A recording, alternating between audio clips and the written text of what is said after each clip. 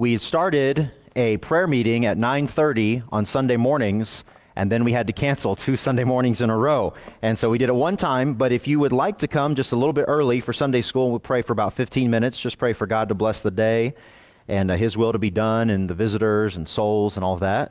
9:30 this Sunday right here. And then there was something else I was going to mention. Make sure you sign up for couples retreat.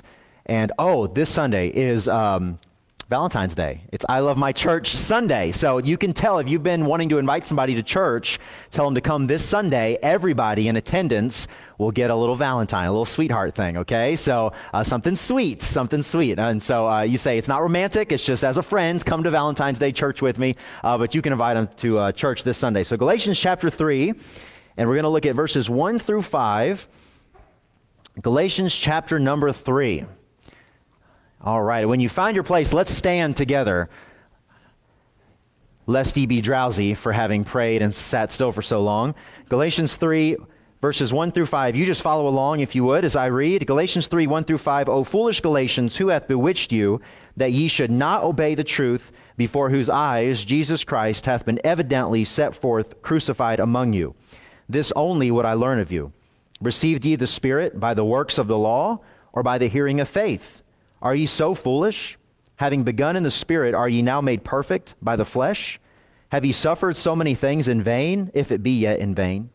He therefore that ministereth to you the Spirit, and worketh miracles among you, doeth he it by the works of the law, or by the hearing of faith? Thank you. You may be seated. Have you ever encountered a sleepwalker? Maybe you've got one in your family. Maybe you are a sleepwalker, or maybe you've gotten in the bed after your spouse has fallen asleep and then they start talking to you and you know that they're not awake, or you try to wake them up, they fell asleep on the couch and they say things and you know there's no way. The other day that happened to us, and I don't mean to use myself as an illustration, but I know myself, so I know a lot of things about me. But Kara said she tried to wake me up, and I looked at her and I said, I know what a brick is, Kara. And I said it a few times, and I was like so condescending, and I like a condescending imperialist. Appalachian Mountains. Anyways, that's an inside joke. But you know, sometimes you hear somebody say something, or you see them walking around and you're like, I know they're not all here. And what do? You try to snap them out of it, right? Snap out of it. Hey. Sometimes you got to whistle. Hey, snap your fingers, you know. They're doing something that you know is not like them. They don't mean to be doing that. They know better. Well, the Galatians had a problem, the region of Galatia. And Paul was writing to them.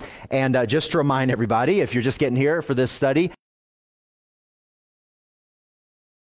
they were adding works to their salvation by grace called legalism. And they were really getting affected by this. And they were being duped, turned away from the simplicity that, hey, if you can imagine Paul saying, oh, foolish Galatians, a little bit harsh, right? But he was trying to snap them out of something that would be very harmful to them if they continued. They were under the influence of something other than Jesus. Number one, in your notes, the problem. The problem. They were foolish. If you look at verse number 1, oh, foolish Galatians. He didn't mince words. Anything that seeks to improve upon the finished work of Jesus Christ is foolish.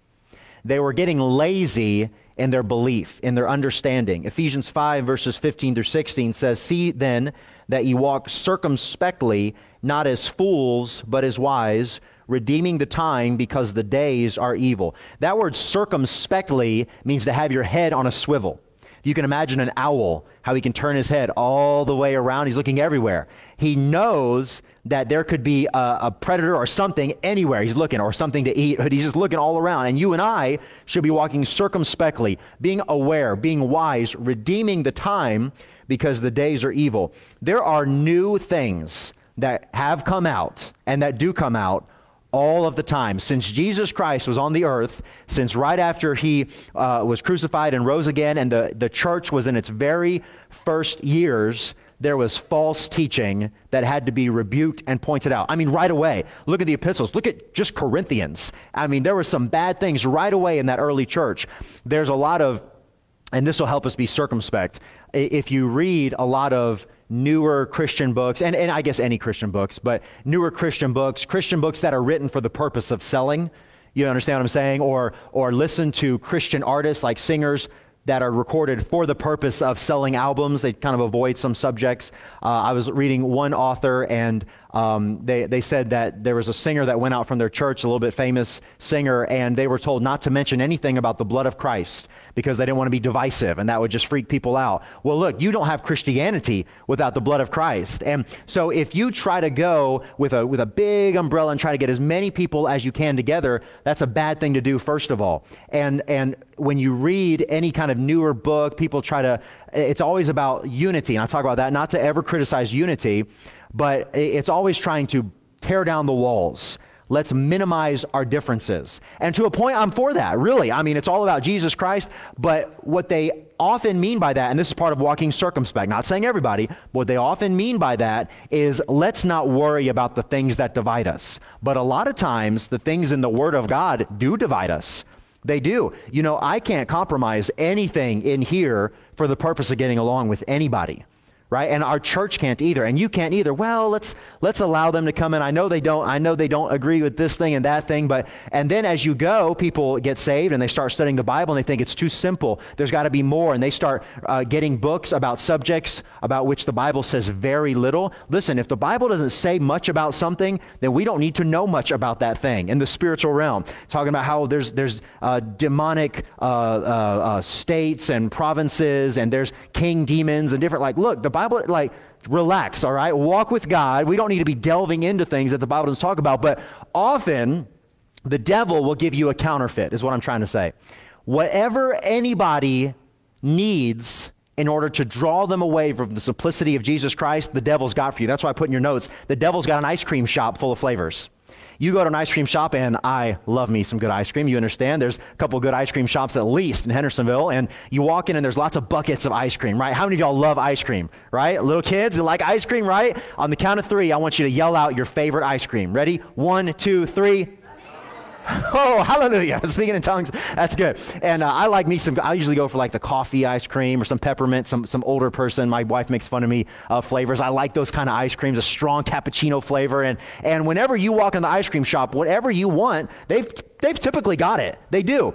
And they're all too happy to give you a sample. What do you like? What's your flavor? And they want you to leave with an ice cream. They don't care which one you take. And the devil has got lots of flavors for you.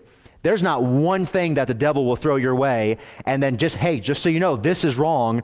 Just want to avoid that. Look, do you want a God that lets you do whatever you want? There's a God for that. The devil's got a counterfeit, weak sauce Christianity for that. Hey, do you want many gods? You want millions of gods? Hey, there's a religion for that. Hey, do you want a religion or a system of belief that teaches there is no God? Hey, we got something for that. Hey, do you not know what flavor you want? Well, we got agnosticism. You can have a flavor for that. Hey, maybe you are already a Christian. Well, no problem. We've got a system of belief that's just a culture. You've got to do these things or whatever.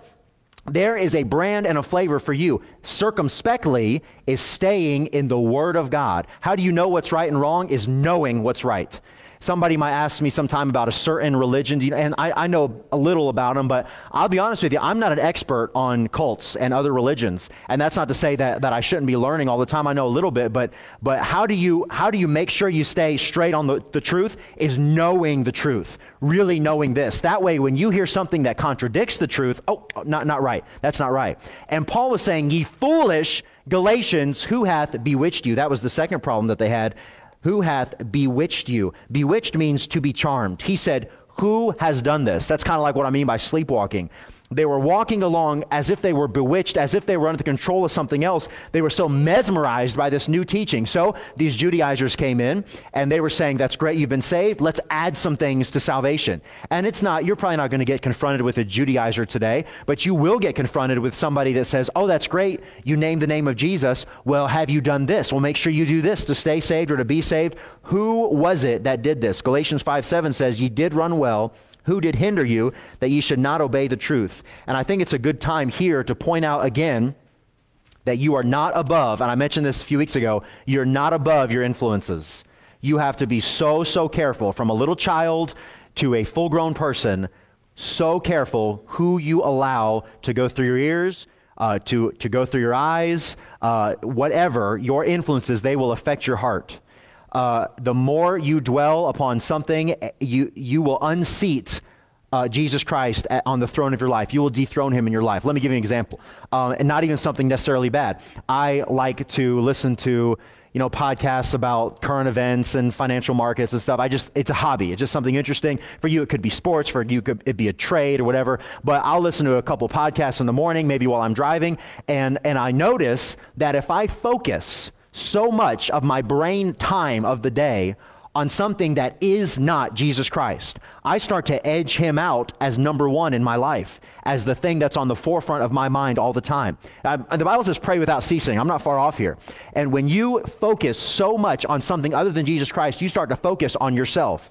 And when you start to focus on yourself, a lot of things happen. I thought it worth including in your notes. When you start just thinking about you and not on Jesus Christ, the more discouraged you'll be, which can ultimately lead to depression. The more you'll feel sorry for yourself. You won't be satisfied with your life. You won't think about others. You'll be less considerate. The more you'll feel like you're owed by other people.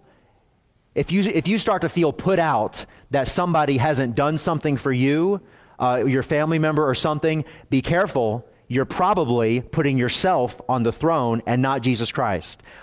You'll be less spiritual. Now, what's the answer to that? Now, the answer for me, when I start to feel like that, a little grumpy and I know not spiritual, is to turn it off, listen to some preaching. That's the answer for me. Some preaching, a good devotional, or like Jeremy was saying, a good Christian preacher or something, a good Bible preacher. Turn on some good Christian music, praising God. Open up the book of Proverbs, get your proverb for the day, pray. It will change your life. Change your life. Change your perspective on the world, because you'll put Christ right back on the throne of your heart. All right? When you focus on yourself, you'll be very, very dissatisfied with life. You put Jesus Christ first, then it's like you snap out of it. You are snapped out of a trance. Have you ever woken somebody up after they've been sleepwalking? A lot of times they're kind of embarrassed, kind of startled, and they say, "Where am I?" And then you realize, why was I so worried about myself? Why was I so concerned about what I'm owed? I'm owed nothing. I was so lost. Now I'm so saved. Jesus Christ, Lord, what can I do for you today? I want to serve you today. It makes a big difference. It makes a big, big difference. And Paul is saying, hey, who hath bewitched you? Who hath bewitched you that ye should not obey the truth? And then the third thing, they were disobedient. Who hath bewitched you that ye should not obey the truth, before whose eyes Jesus Christ hath been evidently set forth, crucified among you? He's saying there's no excuse. There's no excuse. And he said another place, 1 Corinthians 2:2, I determined not to know anything among you save Jesus Christ and him crucified. That's why I mentioned before, when we sang Victory in Jesus, I think the year for Victory in Jesus was 1939. Quick, how many years ago was that? 81? I didn't figure it out. That sounds good. A long time ago, right? It's many, many years ago. And some other songs we sing are like 100 years old. And you'll always have, and this is another thing with the brand and the flavor, you'll always have people always that say, let's forsake the old paths. Now, to a point, I understand what they're saying. We don't need to, and I've mentioned this a lot, we don't need to look exactly the same in every generation. But if you encounter somebody with that attitude, well, it's changing for the sake of changing, you can probably run for your life and be in a good place. Because people who change for the sake of changing will inevitably change things that are true. We will never, ever outgrow the good old-fashioned Word of God. What's wrong with the old black book my daddy used to read from? Is it so outdated by modern translations? Revised Standard and Good News are everywhere I look. Oh, won't somebody tell me what's wrong with the old black book? I'd rather be an old-time Christian than anything I know. Another song, they call me old-fashioned because I believe that the Bible is God's holy word. That Jesus Christ, who dwelt among men, was the Christ and the Son of God. Well, what's my answer? My sins were old-fashioned. My guilt was old-fashioned. God's grace was old-fashioned, I know. And the way I was saved was the old-fashioned way, through the blood that makes whiter than snow. I get real nervous when I hear people I went to school with, I can't explain it, but their clothes, get tighter and tighter. Their glasses get thicker and thicker. And I can't explain it. It doesn't matter, but I'm just noticing you look a little different. And then they mock the things that they once believed. And they say, well, the way that they used to do things, and look, I understand that you want to reflect your area, whatever, but we never, ever, ever graduate from the Word of God and the straight gospel of Jesus Christ. I determined, Paul said, to know nothing among you. I don't have a new book on how to grow your church. You'll find nothing in the Word of God about how to grow a church. You won't. Now, you find numbers here and there, but only 2 or 3 places. The numbers of people that got saved. What was the focus? It was preaching the straight, pure Word of God. Getting people saved. It didn't matter if there was persecution. There was heavy persecution in the whole Word of God for Christians. It didn't matter. It doesn't matter. I'm not trying to appeal to the masses. I'm trying to please one person, the Lord Jesus Christ. And you get real confused, real discouraged, real bitter when you start looking at each other and saying, well, how can we do this a little bit better? Stay in the gospel. That's how you can do a little bit better. Stay in the Word of God. Stay on our knees in prayer because Jesus Christ makes a difference. The Holy Spirit's power. You read the book of Acts, that's all we needed was the Holy Spirit's power. That rushing mighty wind. They were persecuted. What did they do? They didn't send out a letter to everybody. They didn't send out a text. So they just got on their knees. Not saying any of that's bad. They got on their knees. They said, Lord, we need some boldness to keep on preaching. That's what they said. And what happened? The Holy Ghost shook the place where they were, and they spake the Word of God with boldness. They had signs and wonders, and people believed, and the church grew, and there was persecution, sure, but Jesus Christ guaranteed some persecution. And so instead of looking, well, there's got to be a better way. Now, I understand the Bible, but it's so simple. It's too simple. No, it's not. Don't be tricked. It is simple. Jesus Christ died for you so you could go to heaven. Believe, thou shalt be saved. It's simple. It's going to stay simple. Every single week, I could get up here and say, hey, believe on the Lord Jesus Christ and thou shalt be saved. For God so loved the world that he gave his only begotten Son. And I wouldn't talk about what we wear or what the latest fashion is, and that would please the Lord. The gospel is very, very simple. Number 2, he has some loaded questions. So Paul asks some sort of tongue-in-cheek, sarcastic, obvious questions to answer.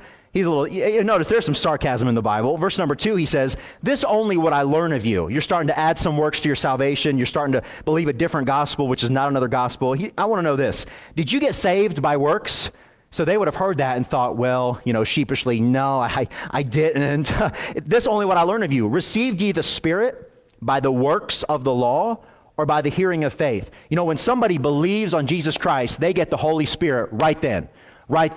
Now, you pray for the Holy Spirit to meet with us, and when people pray that, the Holy Spirit is in every single one of you right now. What we're praying for is that the Holy Spirit would have control, that we would submit to the Holy Spirit. It would be less of us and more of Christ, as the song goes. That's what we're praying for.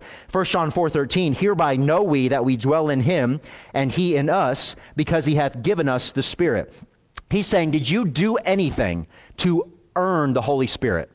Did you get enough tokens? Did you do enough good works? And the obvious answer is no, you didn't. He asks another question, another loaded question. Are you growing in your faith by works? Now, I think all of us would understand that we don't get saved by works. We didn't receive the Holy Spirit by working for him.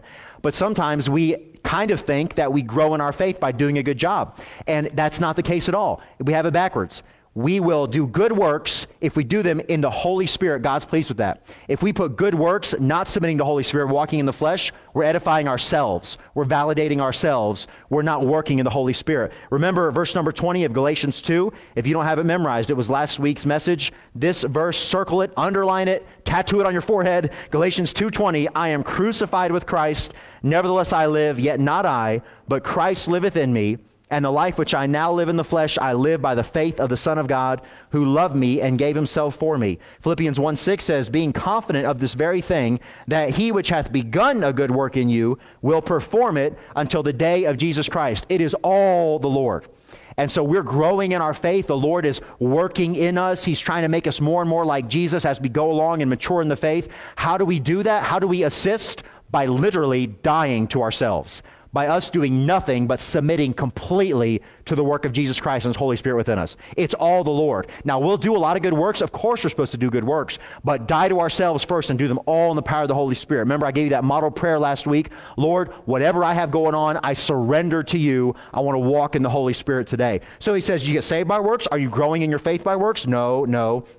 Have you suffered for your faith for nothing. So he says, when you got saved, when you accepted the name of Jesus Christ, there was some persecution, which again, that's guaranteed in the Bible. If you're going to name the name of Jesus and sell out for him, there's going to be some persecution eventually, and there really, really was in the New Testament time.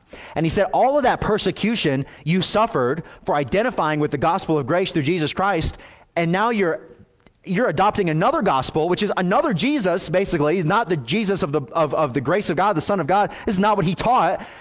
What was the point of all the persecution? He's saying, why did you endure all that if you're going to forsake what you were being persecuted for? And then finally, number 3, he said, remember when. Remember when. He says, listen, guys, I need you to think about something with me for a second. Remember all the victories won in the short history of our young church here in the region of Galatia. There were a lot. There were Iconium, Derbe, Lystra. There was an Antioch in Galatia. There was one in Syria as well, but one in Galatia. All these churches he's writing to, supposed to be circulated, cycled throughout the churches. He said, all the things that you've gone through and all the victories God has won, all the answers to prayer, all the power that's been manifested by God, did any of it, think about it, did any of the awesome moments in our church have anything to do with a person, or did it have to do always with Jesus Christ and the Holy Spirit? And you think back, he says, it's going to be only by faith in God. Only. Now, we can work, we can try, and we can do something, and maybe, but God's power, those victory moments, are only because of God. We can, not for sake of time tonight, but you can go to Acts 14 later and read all of Acts 14 and the awesome miracles and the power I mentioned in Derbe, Lystra, and Iconium. Those are all towns in Galatia. And he's saying, think about it. Think about all those times. Remember when I went through and I went with Barnabas and I ordained elders in every city, and that was all God. I'm just a messenger. I'm just an instrument. Verse number 5, he therefore that ministereth to you in the Spirit and worketh miracles among you, doeth he it by the works of the law or by the hearing of faith? When you study about education and college and all that, and I was thinking about it lately because they say they're going to forgive federal loans and all that, and you read about how high can you go in a certain field, and there's something called a terminal degree. And probably some of you know, most of you know, but a terminal degree just means you can't go up any farther in that particular field of study. It's usually like a PhD. So you're a doctor of humanities or philosophy in that certain subject. Well, do you know what the terminal degree is in Christianity? It is literally Jesus Christ and him crucified. It gets listen, you might say, well, I've got so much to learn about the Bible, and I understand that. We should study to show ourselves approved. Had a good conversation this week about the Old Testament and what the sacrifices mean and how Leviticus goes with Hebrews and how it unlocks, and that's all great, and that's awesome, and you should study, but it will never get more complicated than Jesus Christ died for your sins. How can just a little tiny kid, a young child, understand enough to get saved? Because it is very simple, and it takes the faith of a child. You're a sinner. Jesus Christ died to pay for those sins. You ask him by faith, he will save you and take you to heaven. That is as complicated as it gets. And he said, you're trying to work up, you're trying to do all these things and add these things to your very sweet, praise the Lord, salvation by grace testimony. What did God use in the past? Only you submitting by faith. It was always all God. I'll end with this. Remember Sunday morning, I preached on Asa, and I just love 2 Chronicles 14 through 16, if you didn't happen to catch the message. But the story of Asa is unbelievable. How he had this huge victory of untold numbers coming against him, and how he had that victory, he just prayed to God. God, it's nothing to you. You can do this. If it's your will, please help us. And God smote the army. God answered. Well, many years goes by, then he's got a small army, and he doesn't go to God. He thinks he's got it figured out, and he had a terrible, miserable failure. It was foolish on his part. The prophet came to him and he responded badly. And then the very end of his life, I cannot get over this end of Asa's life. He had a disease in his feet, the Bible says, and it got so severe that eventually he died from it. But and this is the end of his life, in his disease, he did not go to the Lord, but consulted only with the physicians. And I said Sunday morning, you should go to the doctor, nothing against doctors, but God is the answer. And he did not go to the Lord. He went to doctor after specialist, came in, all the money at his disposal, but he couldn't get well. Why? Because he didn't go to God.